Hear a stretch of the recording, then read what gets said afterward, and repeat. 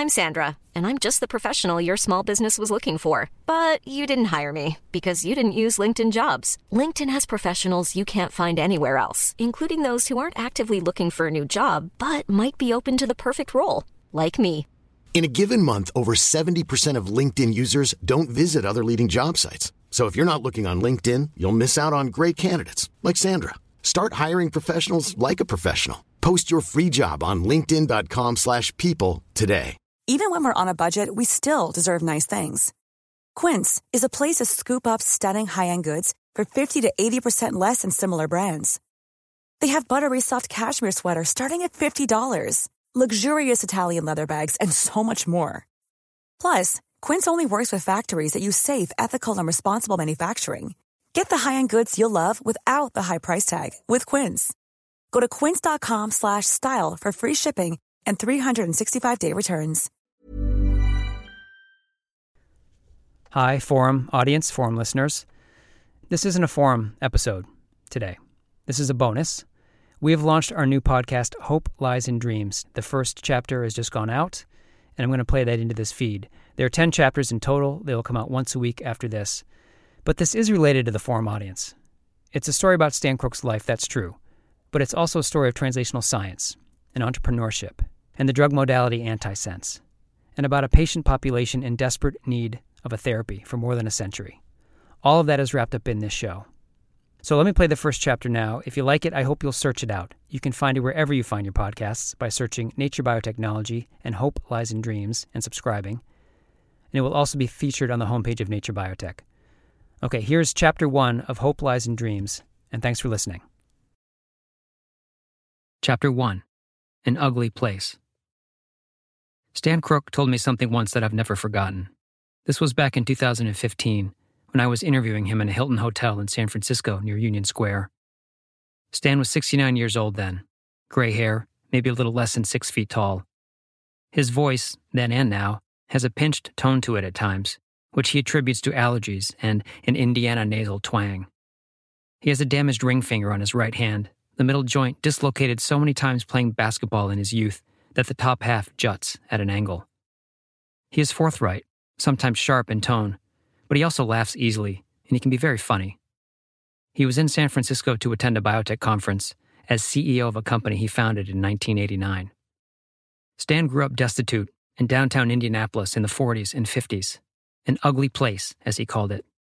And as we talked, I asked him how he managed to overcome that neighborhood and his hard upbringing and get himself to college and then beyond.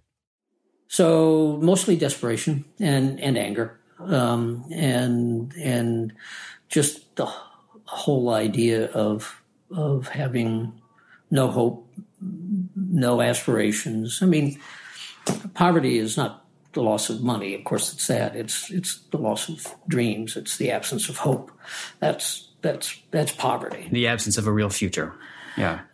Beyond that, it's not so. At least from my perspective, it's the inability to even dream. You know. His comment stuck with me because I immediately knew it was a truth. Poverty is ruinous not because it prevents buying new clothes or having enough to eat. Those things are damaging in their own way. But poverty is ruinous because it stifles the ability to dream, as he said. It limits one's vision of the future and keeps it small.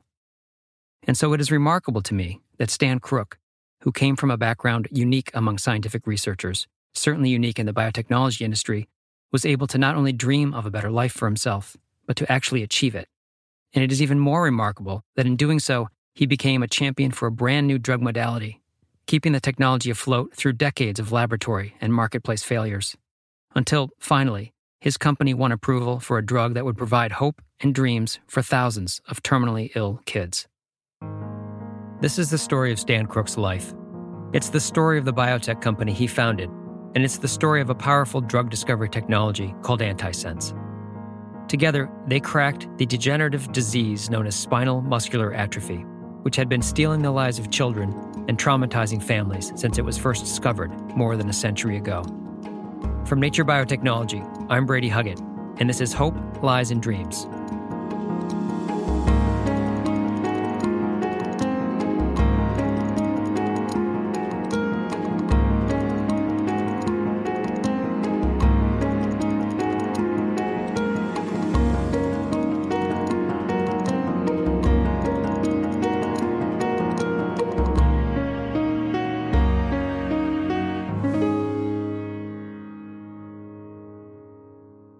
Stan Crook was born in Indianapolis in 1945. He'd always been told his birthday was March 28th, but when he went in search of a birth certificate as an adult, the one he found in the Marion County records had been filed years after he was born, and it listed March 26th. So he's not entirely sure of the day, or possibly even the year, but either way, he thinks his life began near the end of March in 1945. His family history is similarly cloudy, but he heard that his mother's lineage, the Carley name, runs mostly through Indianapolis, except for a period of time when the family moved to Kansas, only to be turned back by the Dust Bowl.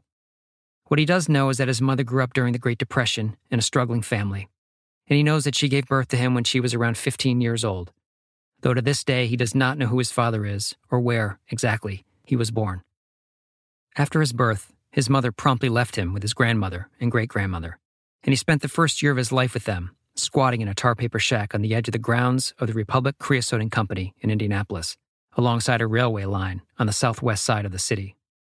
Then they moved about 4 miles east to 363 Terrace Avenue into a tiny shotgun house just over 500 square feet.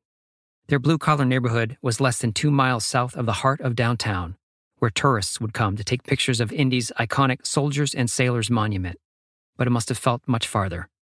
The homes were valued at as little as $1,000 and could be rented for $20 or $30 a month. The men here were truck drivers, machinists, dockhands, bartenders, and the women mostly did not work outside the home. I asked Nelson Price, an Indianapolis historian, about the area at that time. That would have been the south side, and it would have been very hardscrabble area, a lot of Appalachian white families, not ethnically diverse. There would have been very few African Americans living there. There would have been no ethnic presence. The city at that point as a whole didn't have an immigrant population. We weren't a seaport. The immigrants, primarily a German heritage city. So those immigrants had come many generations before. So the city was pretty much either white or black, and that would have been a very tough neighborhood to grow up in, hardscrabble, working class neighborhood. The expectation that those kids are probably not going to grow up and go to college.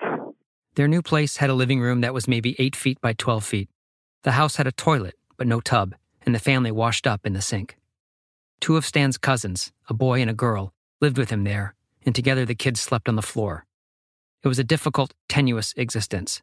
Not a book to be found in the little house, and not much happiness either. His grandmother and great-grandmother seemingly always tired, emotionless. Yeah, you just didn't say nice things. There were no nice things to say, really. I mean, we were scrabbling around trying to have enough money to eat. And they've been doing that for a lifetime. Yeah. And they were just beaten down. And so, but they weren't bad people. They were not mean. Yeah. And, you know, they both liked one thing, and that was baseball. Both your grandmother and great-grandmother? Oh, they loved it. And we didn't have a TV, but they had a radio and listened to the Indianapolis Indians baseball team, which was a AAA ball team. And so, you know, very quickly I learned to love baseball. And that was the one joy they had. Yeah. Was at night they'd sit, the living room was big enough for 2 rockers and this one little couch and then the heater. And they'd sit in their rockers and listen to radio broadcasts of the Indianapolis Indians, as did I. When Stan was around 5, his mother came to claim him. She'd married a man, changing her last name from Carley to Crook, and Stan began spending time with them, first in one place and then another, the second home a duplex of sorts located near the women's prison in the near east side of Indianapolis. The neighborhood was maybe a little bit better, and there was a higher percentage of African Americans in his old neighborhood, but regardless, the differences were slight.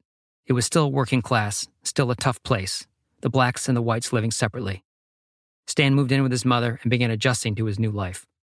As I told you, my stepfather was a really, really good guy. I mean, a really nice man, and, you know, just a hard-working mechanic who was great at his craft and, you know, worked 2 jobs to try to make things go. And my mom had lots of needs, of course, and stuff. The lots of needs Stan is referring to is partially about prescription drugs. His mother was an addict, using amphetamines and barbiturates, he said. And later she also had rheumatoid arthritis and took a lot of cortisone. That meant she was a kind of test case, he said, for all the toxicities related to steroids. On top of that, she wasn't happy with her life either, and she showed it. And she was a hater. She hated people who had Cadillacs because they were rich. She hated people who had Lincolns because they were pretending to be rich. Yeah. She hated people in the neighborhood because they were poor. Yeah. She hated people from Kentucky and Tennessee because they were coming up and taking our jobs from good Hoosiers. So hate came quite naturally. She was one of the great haters of our time. That included across racial lines, though being racist didn't make her unique for the neighborhood, the state, or the times. Oh, yeah. Everybody was. I mean, it was just a fact of life.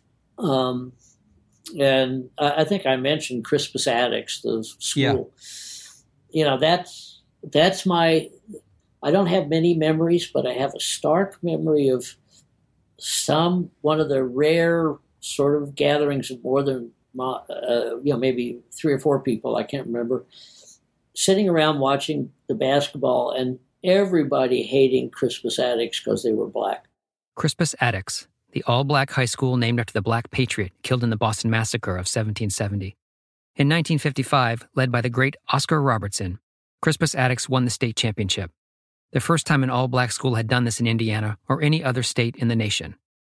Stan was 10 years old at the time, and while he wouldn't go so far as to say he had a moral epiphany while watching the game, he admits he was enthralled by the team and the shocking talent of Oscar Robertson, and he remembers thinking he didn't see any reason to hate them. The Crispus Attucks victory won over a lot of people in Indianapolis, but drew out the hate in many, many others. And this was true in Stan's neighborhood, which had plenty of hostility. You know, where I grew up, the next poorest always hate the poorest. And, we had a lot of Tennesseans and Kentuckians and then, quote, Hoosiers. Yeah. And the whole environment was hate-filled. I mean, it just was. Yeah, I mean, that's that sort of Scrabble at the bottom.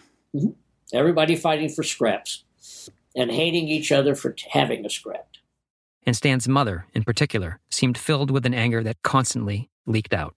The earliest memory I have at home with her was the first bath she gave me, and she had these long red fingernails, and she was cleaning my hair, ostensibly, when my scalp started bleeding, and I watched blood in the water.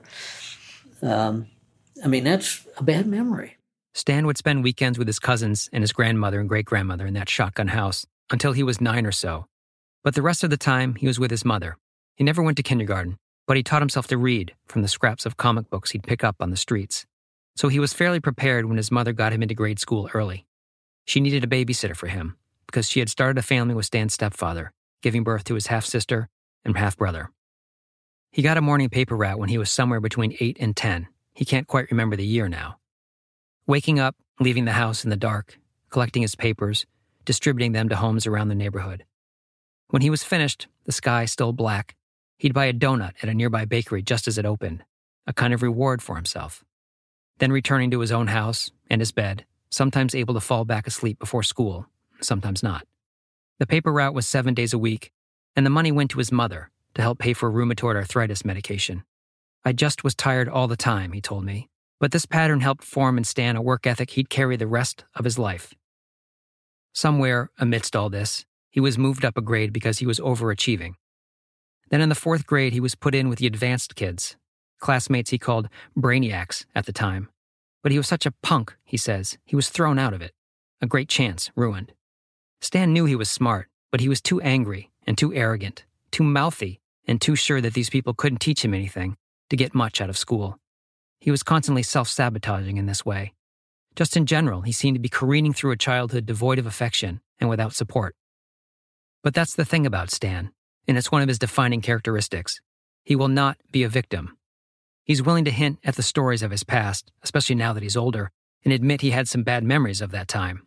But he will not be pitied, and he's always aware, always conscious that there are many others who have been through more than he has.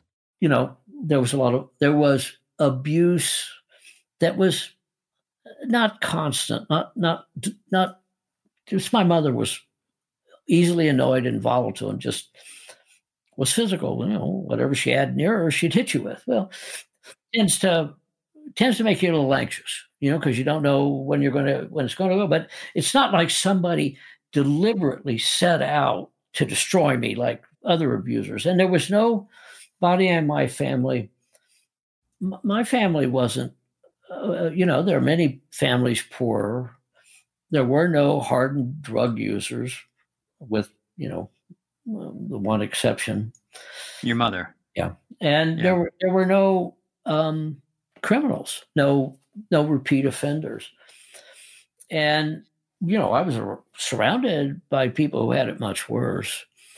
But there was no joy. There was no aspiration for reasons that, make no sense. All those little moments that you celebrate, I didn't experience.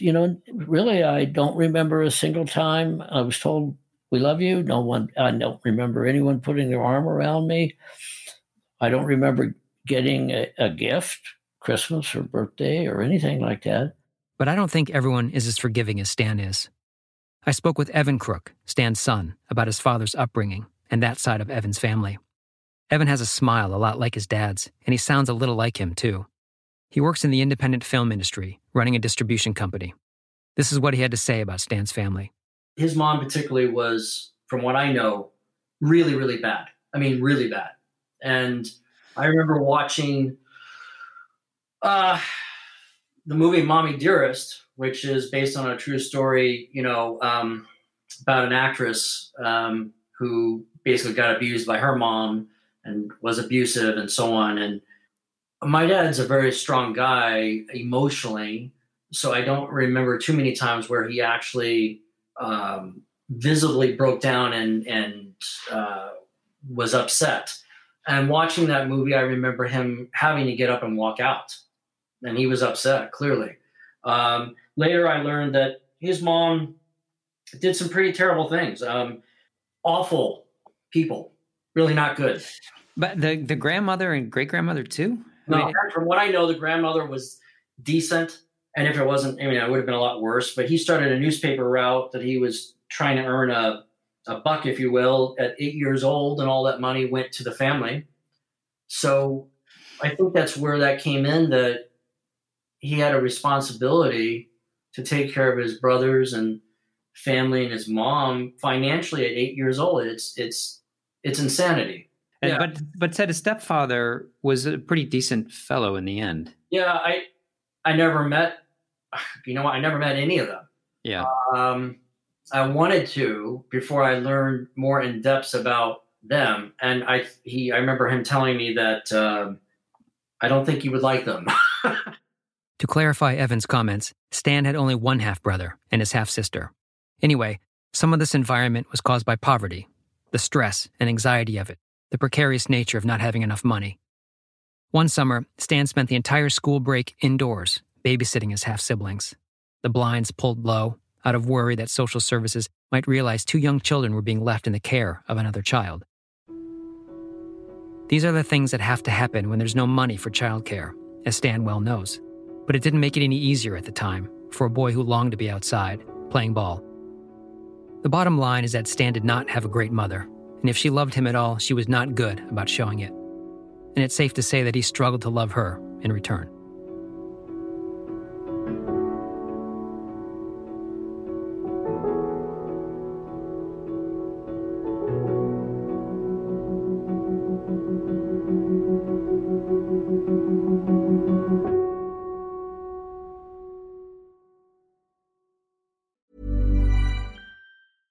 How would you like to look 5 years younger? In a clinical study, people that had volume added with Juvederm Voluma XC in the cheeks perceived themselves as looking 5 years younger at 6 months after treatment. Look younger, feel like you. Add volume for lift and contour in the cheeks with Juvederm Voluma XC. Reverse signs of aging by adding volume to smooth laugh lines with Juvederm Volure XC. For important safety information and to find a licensed specialist, visit Juvederm.com. That's JUVEDERM.com. Not for people with severe allergic reactions, allergies to lidocaine, or the proteins used in Juvederm. Common side effects include injection site redness, swelling, pain, tenderness, firmness, lumps, bumps, bruising, discoloration, or itching. There's a risk of unintentional injection into a blood vessel, which can cause vision abnormalities, blindness, stroke, temporary scabs, or scarring. Talk to a licensed specialist to find out if it's right for you.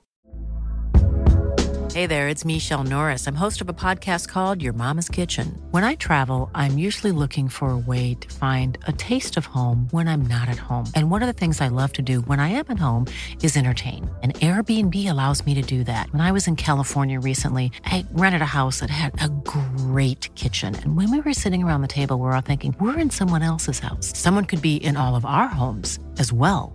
If you have a home, but you're not always at home, you have an Airbnb. Your home might be worth more than you think. Find out how much at airbnb.com/host. I'm Sandra, and I'm just the professional your small business was looking for. But you didn't hire me because you didn't use LinkedIn Jobs. LinkedIn has professionals you can't find anywhere else, including those who aren't actively looking for a new job, but might be open to the perfect role, like me. In a given month, over 70% of LinkedIn users don't visit other leading job sites. So if you're not looking on LinkedIn, you'll miss out on great candidates like Sandra. Start hiring professionals like a professional. Post your free job on linkedin.com/people today. When Stan was 11, or maybe 12, he got a job in a corner drugstore. Another formative moment for him. It was called the Tech Corner, located across from Arsenal Tech, a trade high school on the near east side of Indianapolis. Stan enjoyed the work. He liked the routine of it. He liked the praise he received for doing a task well, and he liked the money too. Though, like with his paper route, that money went to help the family. He started high school around age 12 at Arsenal Tech. Young, but his mother had put him in grade school early, and also he'd skipped a grade. Tech is a big, looming place with thousands of kids, and I asked Nelson Price, the historian, about what it might be like for a 12-year-old to be on that campus.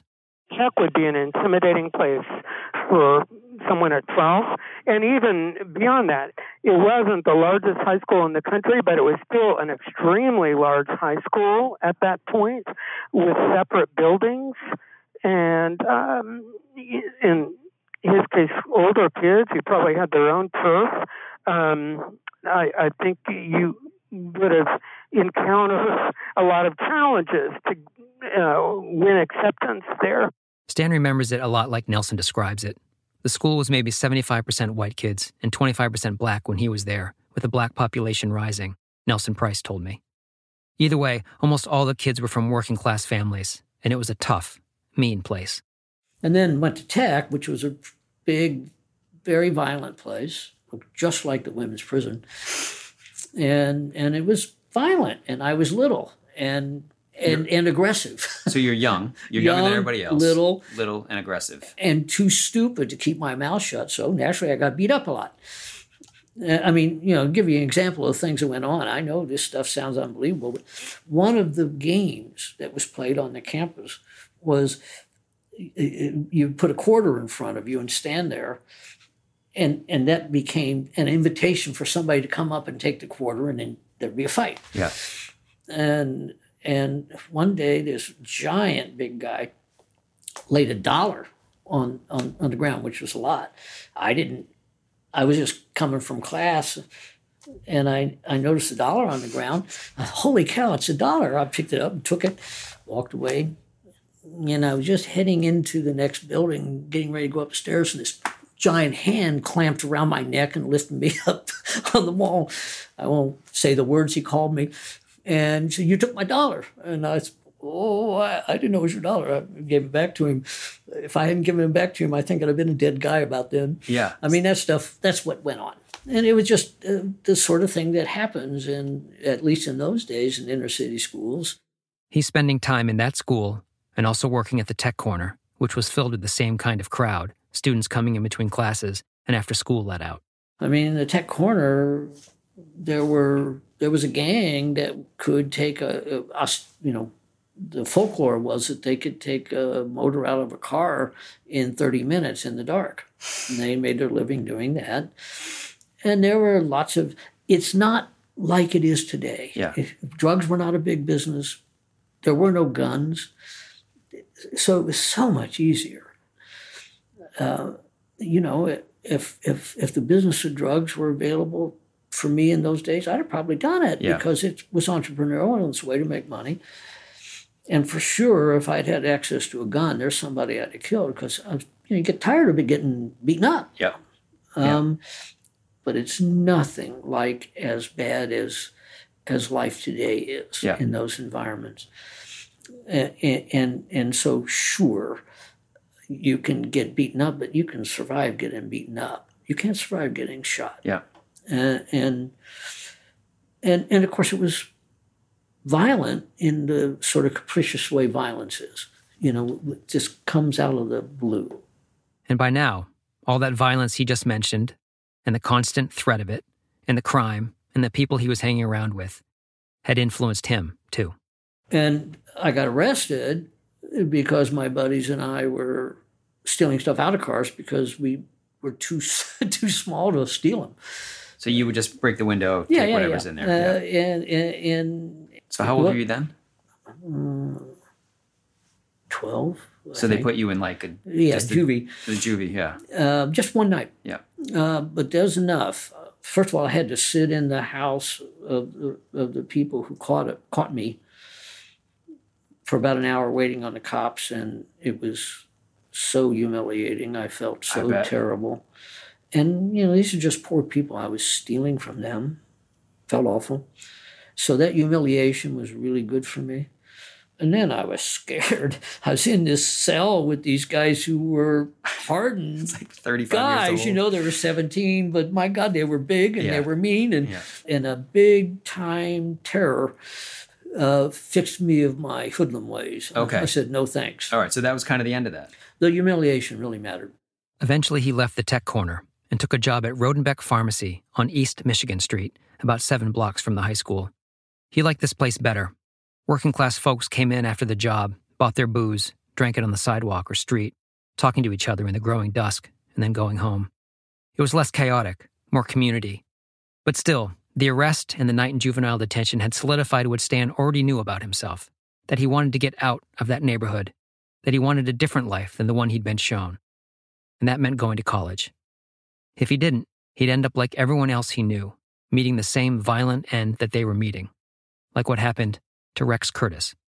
Rex Curtis, who got a full scholarship to Columbia when he was 17, he had acquired a new stepfather and wanted the car, and his stepfather said no, and they lived next to an A&P or a grocery store, and so they parked their car over there in the far end of the lot on 10th Street in Indianapolis. I think it's 10th Street.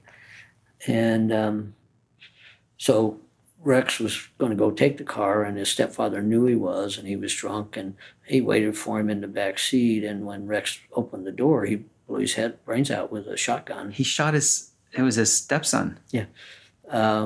And I happened to be going by there. It was about 10 at night, and actually saw Rex dead on the porch of his house where he'd run to try to find help.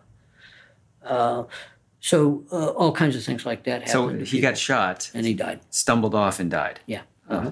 And I had another friend who car fell on him when they were working on it, and then another got shot. And that's what happens if you're just unlucky, or if you continue in those kinds of activities, right?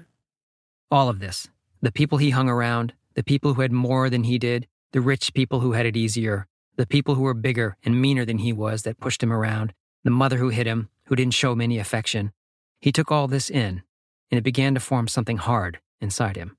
But mostly what got me was just the feeling of powerlessness and how unfair the whole damn thing seemed to me. And it made me furious. And that fury becomes its own kind of fuel for Stan. Anger can be a powerful motivator if it's pointed in the right direction, and Stan was starting to figure out which direction he needed to point his. That anger would help him, would give him drive. And then, almost to his surprise, given his terrible relationship with his mother, he got another kind of help, from a female. I honestly don't know what would have happened to me if I hadn't met Nancy. Kids came into Rodenbeck's pharmacy on their way home from school to get a soda or some candy. And in that group was a blonde, green-eyed, pretty teenager named Nancy Alder, who lived in the neighborhood. Her own home life was bad. Her father was a mean drunk who hit her mother. Nancy was a couple of years younger than Stan, but eventually he realized she was coming into the pharmacy to talk to him, and they began to form a bond. She was nice to him, supported him, showed him what love was. These two had an almost singular focus, which was to pull themselves out of the chaos of their families and get out of the lives they were leading. They were both smart and driven and believed in each other. And eventually, with Nancy helping him with the application, Stan took aim at college. And I filled out one application for college, which was to Purdue, and I went into aeronautical engineering because it was a 4-year course. I liked airplanes, I thought, and I thought smart people were engineers. I never met an engineer. I didn't know what an engineer was. But when you say that statement, that you knew that or you thought that's what smart people did, it tells me that you wanted to be a smart person. In fact, that you knew that you were, you just wanted access to that life. Yeah, it was very obvious to me I was smart. I mean, I got told it, when I got put into special classes, but older people would come into the drugstore all the time and ask me questions about history and literature and stuff. I just knew stuff. Yeah. And taking tests, I've never met a test I couldn't ace. I never met a test I couldn't ace. It must have been true for the SAT because his grades weren't going to get him into college, and somehow he got accepted into Purdue, into the aeronautical engineering program. Stan graduated from Tech in 1960 at age 16, the first person in his family to earn a high school degree. We are products of our environment, for sure, though also in some ways our core is formed at birth. Stan likes to refer to himself as a recombinational event, the mix of his genes and his upbringing. He told me this little anecdote once, almost as an aside, and it was such a great image I felt I could immediately see what he'd been like as a boy, see his true essence. I was born happy. When I was young, I'd have these what I called light days, and I'd just wake up feeling so good. It took me some time to learn I drove people crazy. I was so happy. Light days. That was Stan Crook as a boy, waking up to another day, feeling like he was filled with light, an exuberance spilling out of him, annoying his mother, his grandmother. But the world does change us, Stan's right. And he changed as he grew. He became this mix, this recombinational event.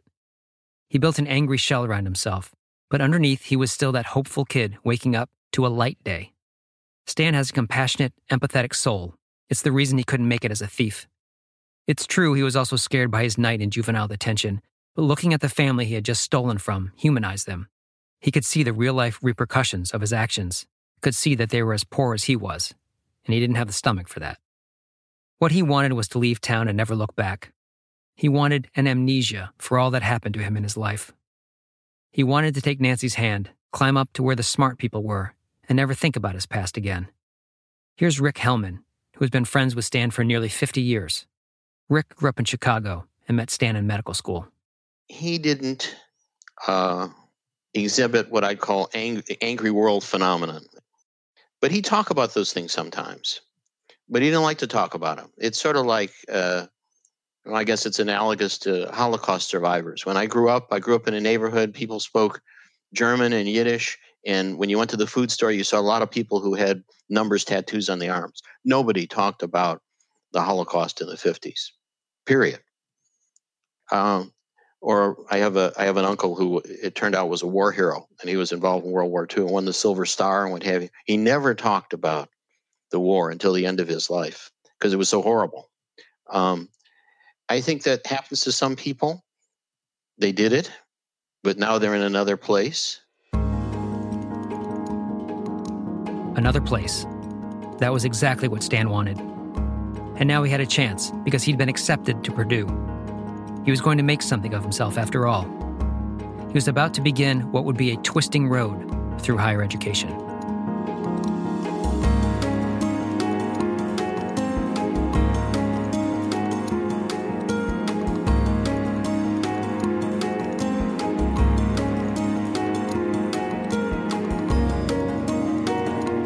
Thank you, now and always, to Stan Crook. Thank you to Nelson Price, Indianapolis historian and author, for sharing his great knowledge of his city. Thanks to Rick Hellman for his time and his insight. And thanks to Evan Crook for talking about his father. Sound mix and original theme by Brian Flood. All art by Aaron DeWalt. Hope Lies in Dreams was written and produced by me, Brady Huggett. Go to the homepage of Nature Biotechnology to find the landing page for this podcast, which includes a list of sources, historical photos, and a transcript of this chapter. Chapter 2 will be out in a week. Until then.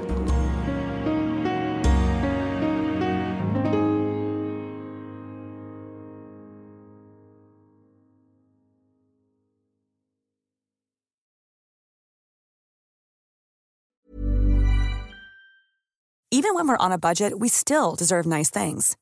Quince is a place to scoop up stunning high-end goods for 50 to 80% less than similar brands. They have buttery soft cashmere sweaters starting at $50, luxurious Italian leather bags, and so much more. Plus, Quince only works with factories that use safe, ethical, and responsible manufacturing. Get the high-end goods you'll love without the high price tag with Quince. Go to quince.com/style for free shipping and 365-day returns. Imagine the softest sheets you've ever felt. Now imagine them getting even softer over time. That's what you'll feel with Boll & Branch's organic cotton sheets. In a recent customer survey, 96% replied that Boll & Branch sheets get softer with every wash. Start getting your best night's sleep in these sheets that get softer and softer for years to come. Try their sheets with a 30-night guarantee. Plus, get 15% off your first order at bollandbranch.com. Code BUTTERY. Exclusions apply. See site for details. When you need mealtime inspiration, it's worth shopping Kroger, where you'll find over 30,000 mouth-watering choices that excite your inner foodie. And no matter what tasty choice you make, you'll enjoy our everyday low prices, plus extra ways to save, like digital coupons worth over $600 each week. You can also save up to $1 off per gallon at the pump with fuel points. More savings and more inspiring flavors make shopping Kroger worth it every time. Kroger, fresh for everyone. Fuel restrictions apply.